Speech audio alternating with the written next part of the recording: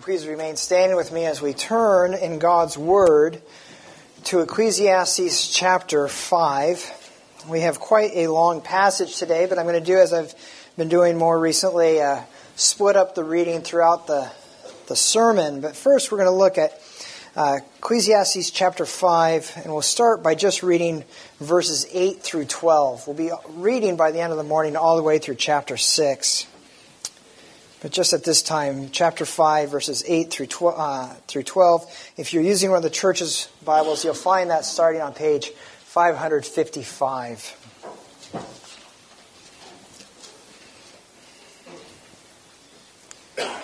Should probably warn you too, we're not going to actually read it all in order, but hit the themes that the passage hits. Let's start here, remembering that this is God's Word, and it is worthy of our attention and our belief and our faith. Let's hear God's Word.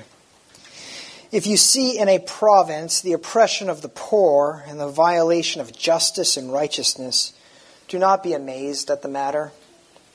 For the high official is watched over by a higher, and there are yet higher ones over them. But this is the gain for a land in every way, a king committed to the cultivated fields. He who loves money will not be satisfied with money, nor he who loves wealth with his income. This also is vanity. When goods increase, they increase who eat them. And what advantage has their owner but to see them with his eyes? Sweet is the sleep of a laborer, whether he eats little or much, but the full stomach of the rich will not let him sleep.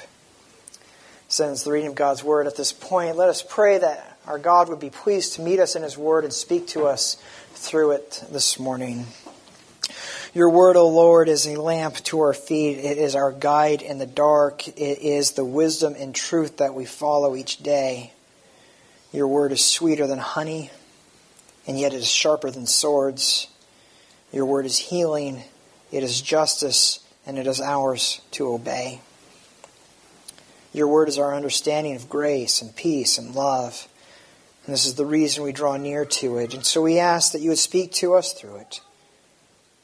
We pray in Christ's name. Amen. You may be seated.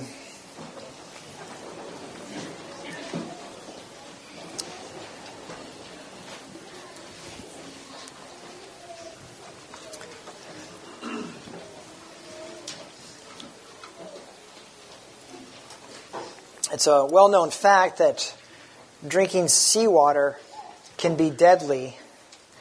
And so if you're ever stranded on a life raft or something like that in the middle of the ocean, as you grow thirsty, your temptation is going to be to look at all this water around you and be tempted to drink deeply of that water, thinking that it will quench your growing thirst. But here's the problem. The body needs a certain amount of water to process a certain amount of salt. There's more salt in a cup of water than the water you need to process that salt. And so for every cup of water you drink, you will need more water than you take in, and your thirst will grow and grow and grow until you drink or you die of dehydration. The more you drink, the more you think you are solving your problem, the worse you are making things and the more dehydrated you become. And so the water that you think is saving your life will eventually take your life. And there's a great spiritual analogy here. Because each of us is tempted to look for meaning, peace, fulfillment, a sense of satisfaction in life. And our temptation is to look for that in things that, like seawater, can only increase our thirst and never satisfy it. The example used in our passage is money or riches. But, of course, that we could easily see the same reality in so many other things. Really anything that is not the singular, true source of peace, contentment, and fulfillment. Anything that's an imposter will make things worse and not better. And so my hope this morning as we look at this passage in Ecclesiastes 5 and 6 is to see that God alone can quench our thirst for meaning and significance in life. God alone can quench that thirst for meaning and significance. We want to first, as we look at this passage, be honest about where we tend to look for fulfillment. And then we want to see how Solomon comes to find a sweet peace in surrendering to this temporary nature of life. And then finally, we want to look at the promises that Jesus makes to those who would place their trust in him. The theme of our whole passage is summed up in chapter 5, verse 10. He who loves money will not be satisfied with money, nor he who loves wealth with his income. He who loves money will not be satisfied with money, nor he who loves wealth with his income. We know what's going on here. People are tempted to seek satisfaction in money. They look for it to provide comfort. They look for it to provide security. They treat it like a god, placing their hope in it. And the Bible goes so far as to say that that's what money is. It can very quickly become a false god in your life, an idol. So Jesus says you can only serve one master, you can't serve two. And he doesn't say God or a false god, he says God or money. Like all false gods, money makes promises. It whispers promises to those worshipers that would serve it. Money promises to make your life better. Money says that if you would just pursue it with all your heart, it will give you all that you long for. And the fulfillment of those promises that money makes always seems to be in view, but just out of reach. I can see the goal and I'm almost there. I just can't reach it just a little bit farther. And every time you think you're close, that you've reached it, it's just a little bit farther away. And you make excuses. You convince yourself. You say something like, evidently, I just needed a little bit more than I thought, but I'm close. Or what I thought was enough just really wasn't. I didn't realize that there would be these expenses or those expenses. My needs have changed. I've bought more things and now I have to have money to maintain those things. I didn't think about that. So just a little bit more. And as your wealth grows, what you find out is that those who depend upon you increase as well. And so you start to adjust your goals, set new targets, only to have things change again once you reach those goals and those targets. And what's worse is that the more you make, the more others seem to take from you.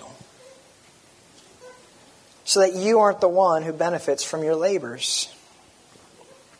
And that's really true in all societies. Much of the workers' wealth passes on to the hands of officials, tax collectors, bureaucracies, governments, which is then taken by those above them and so on. And so the one who really benefits from the work of the farmers is the one who's at the top, the king, the officials, the government, the rulers, the ones with power. And Ecclesiastes says, don't be surprised. This is how it is in all societies. Because all societies are ruled by sinful people. Selfishness dwells within all. And those in power will use their power to take from those over whom they rule. But that's not the only way our passage says that you can lose money. There's other ways to lose what you've worked for. And that's what we see in verses 13 through 17. Let me read this. There is a grievous evil that I have seen under the sun. Riches were kept by their owner to his hurt, and those riches were lost in a bad venture. And he is a father of a son, but he has nothing in his hand. As he came from his mother's womb, he shall go again, naked as he came, and shall take nothing for his toil that he may carry away in his hand. This also is a grievous evil. Just as he came, so shall he go. And what gain is there to him who toils for the wind? Moreover, all his days he eats in darkness, in much vexation and sickness and anger. Here's the reality. You can lose all your money in a single day in a bad business venture. Those who have money know that it only grows if you invest it.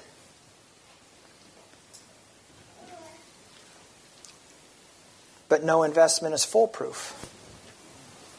There could be theft. You could invest it with someone who is dishonest.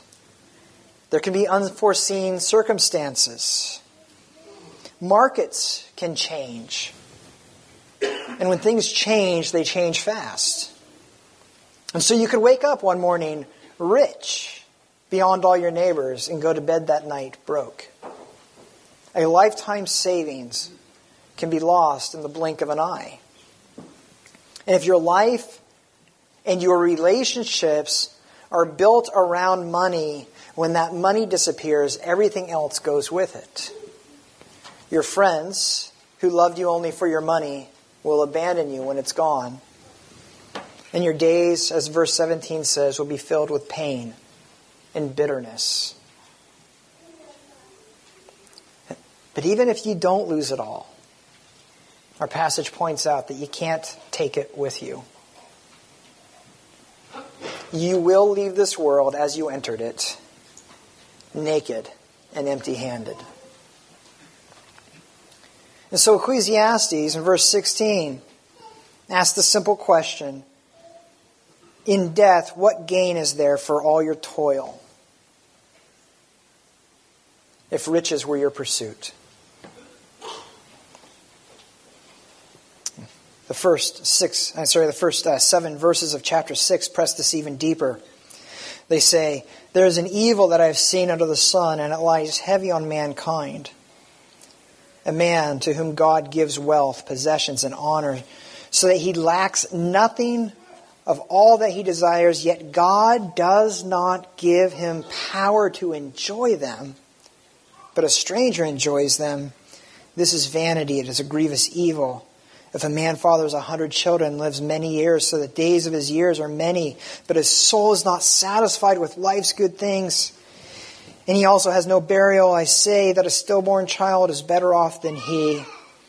For it comes in vanity and it goes in darkness, and in darkness its name is covered. Moreover, it has not seen the sun or known anything, yet it finds rest rather than he, even though he should live 1,000 years twice over, yet enjoy no good. Do not all go to one place.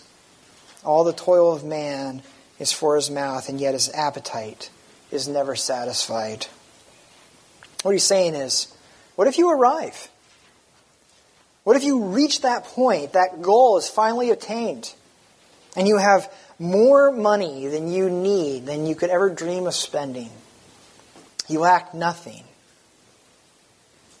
The question Solomon asks is, are you guaranteed the ability to enjoy it, to be fulfilled, to find peace?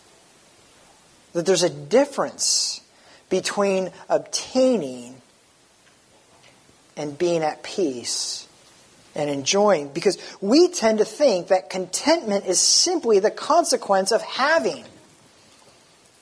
Well, if I had all I wanted, how could I not be content?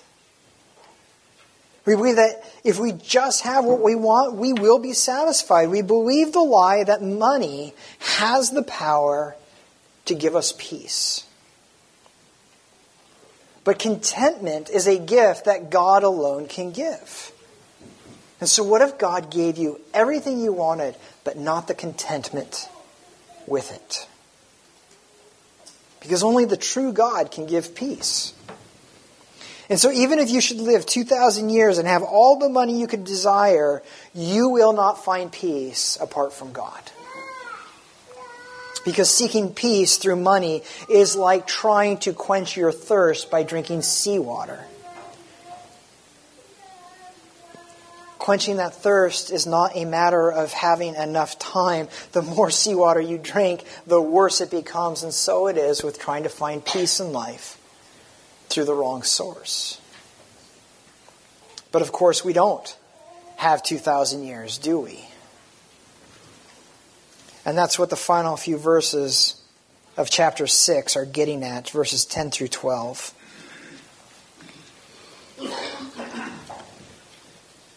Whatever has come to be has already been named, and it is known what man is, and that he is not able to dispute with one stronger than he. The more words, the more vanity, and what is the advantage to man? For who knows what is good for man, while he lives the few days of his vain life, which he passes like a shadow? For who can tell man what will be after him under the sun? This is the undercurrent of this whole book. It's the struggle to come to grips with the fleeting nature of life. Life is short. It's but a breath, a mist, and then it's gone. In fact, that verse, that word that we see repeated over and over, vanity, is really the Hebrew word for breath. It's short. It's a mist, and then it's gone. It's like a vapor. Ecclesiastes is struggling with finding meaning and peace in the midst of a life that will soon pass like a morning mist. And our passage closes with that question.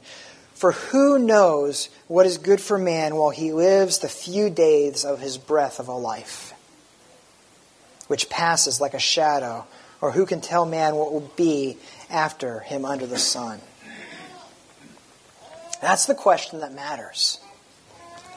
Figuring out what is good for us in the midst of this short life, and more important, seeing beyond the veil of death and asking what lies behind it. And that's what we struggle with, isn't it? The quest for eternity and the shortness of life. The longing for satisfaction and the inability to find it. The ability to be content where we are and not where we think we should be. And in order to resolve this struggle, we need to learn to ask the right questions. And one of those questions is found in verses 8 and 9 of chapter 6. What advantage has the wise man over the fool? And what does the poor man have who knows how to conduct himself before the living? Better is the sight of eyes than the wandering of appetite. This also is vanity and striving after wind. He asks, who's better off? The one who has much and is discontent, or the one who has little and has learned to be content? The one who thinks that he can find contentment in acquiring wealth is like a person who thinks that he can shepherd or herd the wind, or quench his thirst with seawater. It's a fool's errand. The right question is not how much is enough. The right question is what or who has the power to grant contentment regardless of how much you have. And Solomon actually gave us that answer at the beginning of the passage. In chapter 5, verse 12, he said, "Sweet is the sleep of the laborer, whether he eats little or much, but the full stomach of the rich will not let him sleep." He says, a good night's sleep is the reward for learning to be content with what you are called to.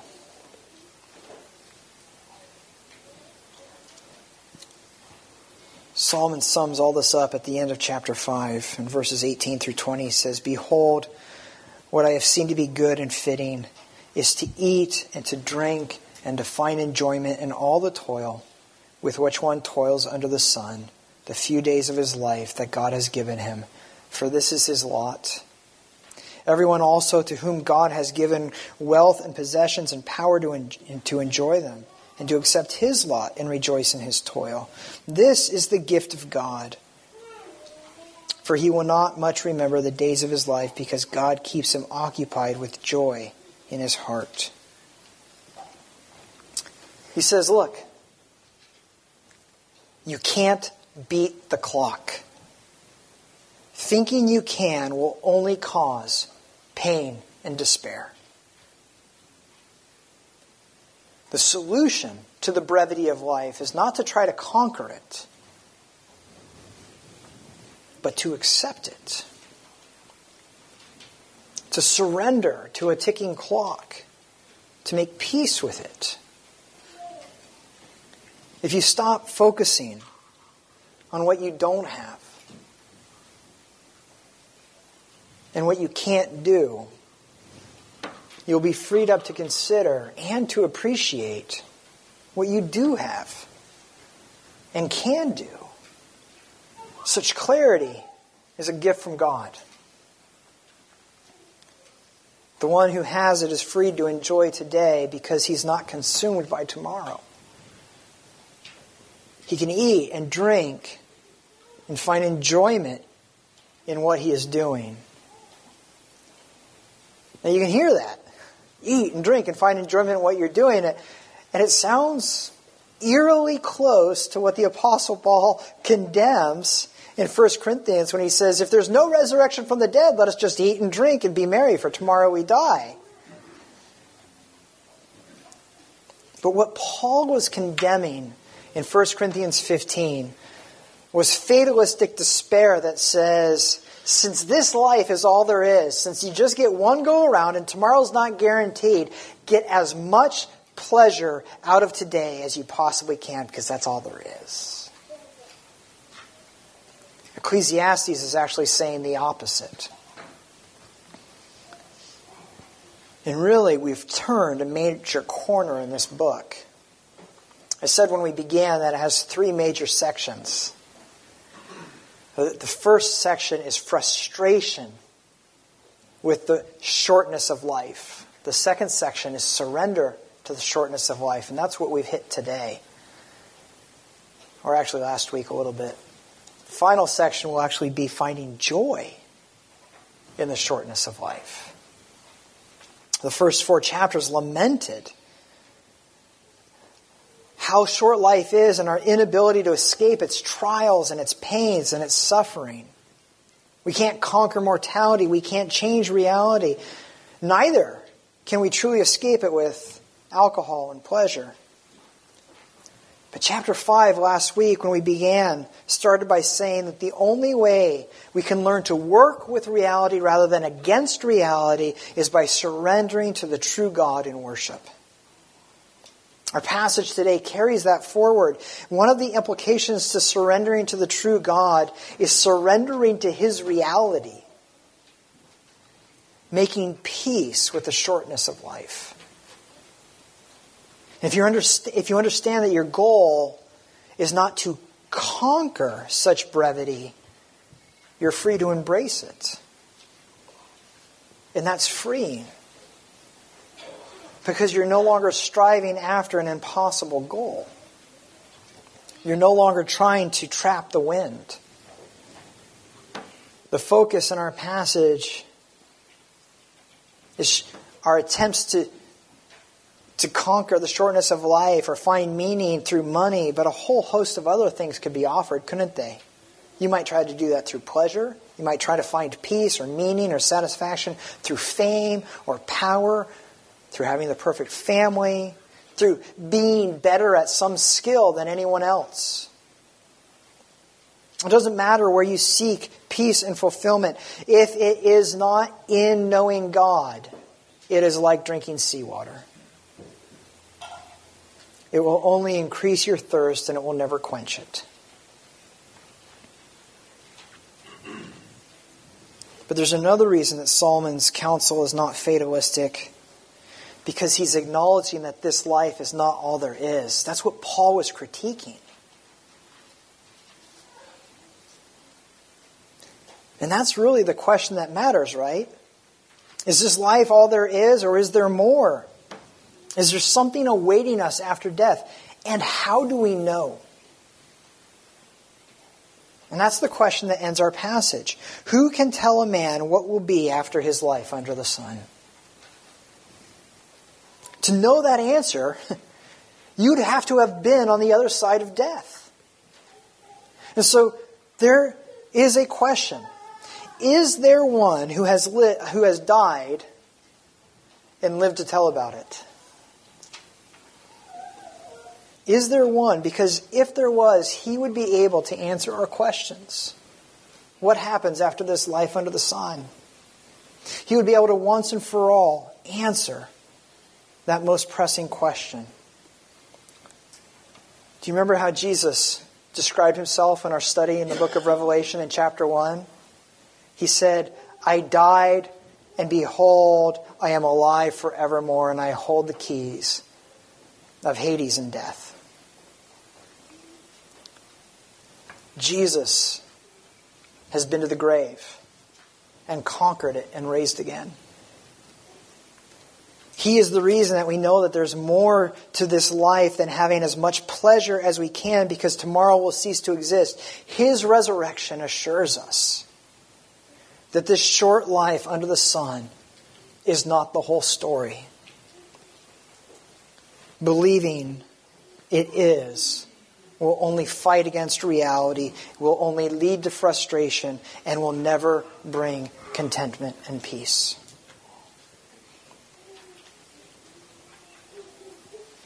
But we have to ask, why did Jesus have to die to answer that question? Surely as God, He knows and has always known what lies beyond the grave, the other side of death. Surely He wasn't going to the grave as a simple fact-finding mission. I've got to know, but don't worry, I'll be back.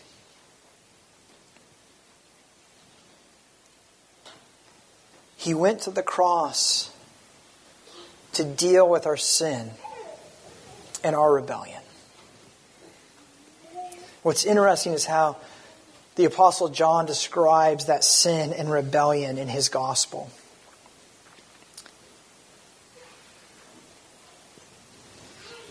He says that it is like a sort of thirst. Like a thirsty person wandering in the wilderness, we long for satisfaction, we long for peace, we long for life.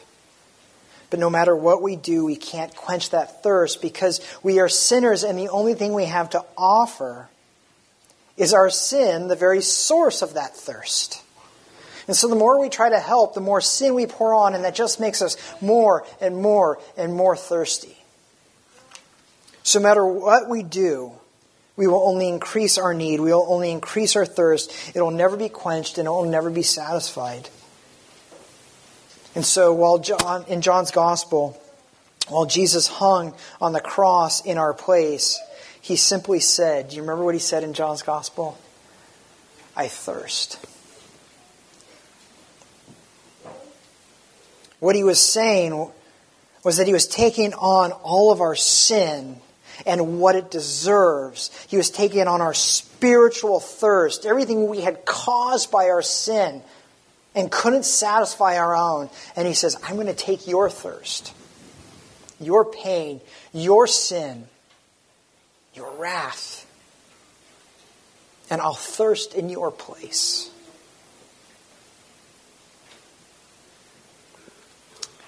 And what did He offer in return?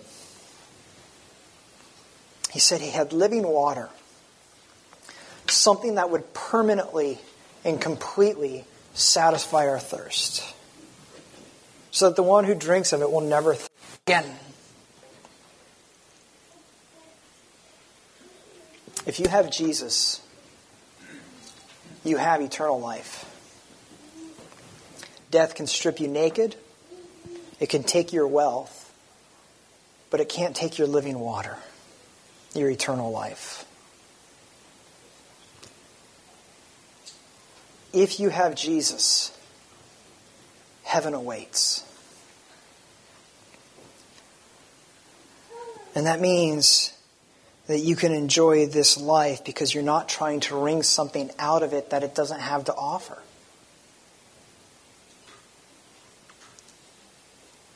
As Jesus said, you don't have to store up treasures on earth where they can be stolen, where they can rust and decay or be lost in a bad business venture. Your treasure is Jesus Christ, and He is awaiting you in heaven. And He says this is the secret to contentment.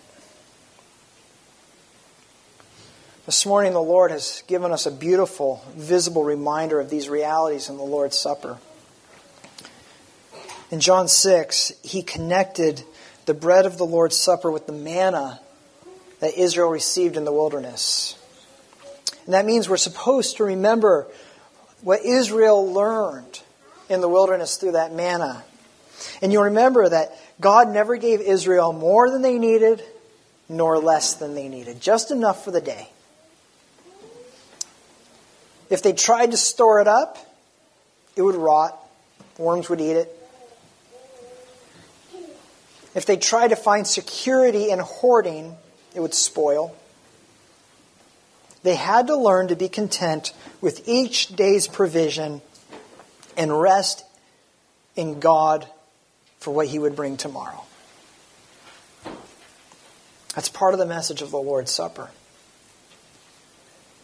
But Jesus goes beyond that. After connecting it to the manna, He goes on and He says, I am the bread of life, and whoever comes to me shall not hunger. Whoever believes in me shall never thirst. In other words, He says He doesn't just have the living water, He is the living water. So if you have Him, you have eternal life. If you have Him, your spiritual thirst is satisfied. As you take the wine and you drink it, you remember just as physical thirst has to be quenched, so does spiritual thirst, and Jesus alone can quench it. And how do you possess Him? He answers that by believing in Him, by placing your trust in Him, by surrendering yourself to Him. One final thing, the Lord's Supper doesn't just speak to these things. God calls it a seal, something that you affix to a promise to bind yourself to keep it.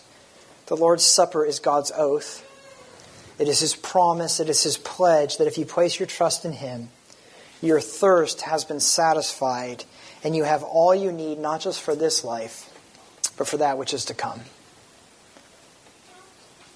And so if you feel like you're dying of thirst, surrounded by an ocean of false promises that only leave you more thirsty than you started, stop your striving and look to Jesus. And in Him find the water of life. And in Him never thirst again. I'd like to ask the elders to come forward that we might receive the Lord's Supper today. Please join me in prayer. All-knowing God, You know our every thought, our every temptation, our foolish pursuits, the vain things in which we place our hope. But despite all of this, You show us kindness in Jesus Christ, for You have given more in Him than we could ever dream of. When we lose our focus on Him, forgive us and bring our eyes back. Teach us to delight in Him, and in Him let us learn to eat and drink and enjoy all that You have called us to.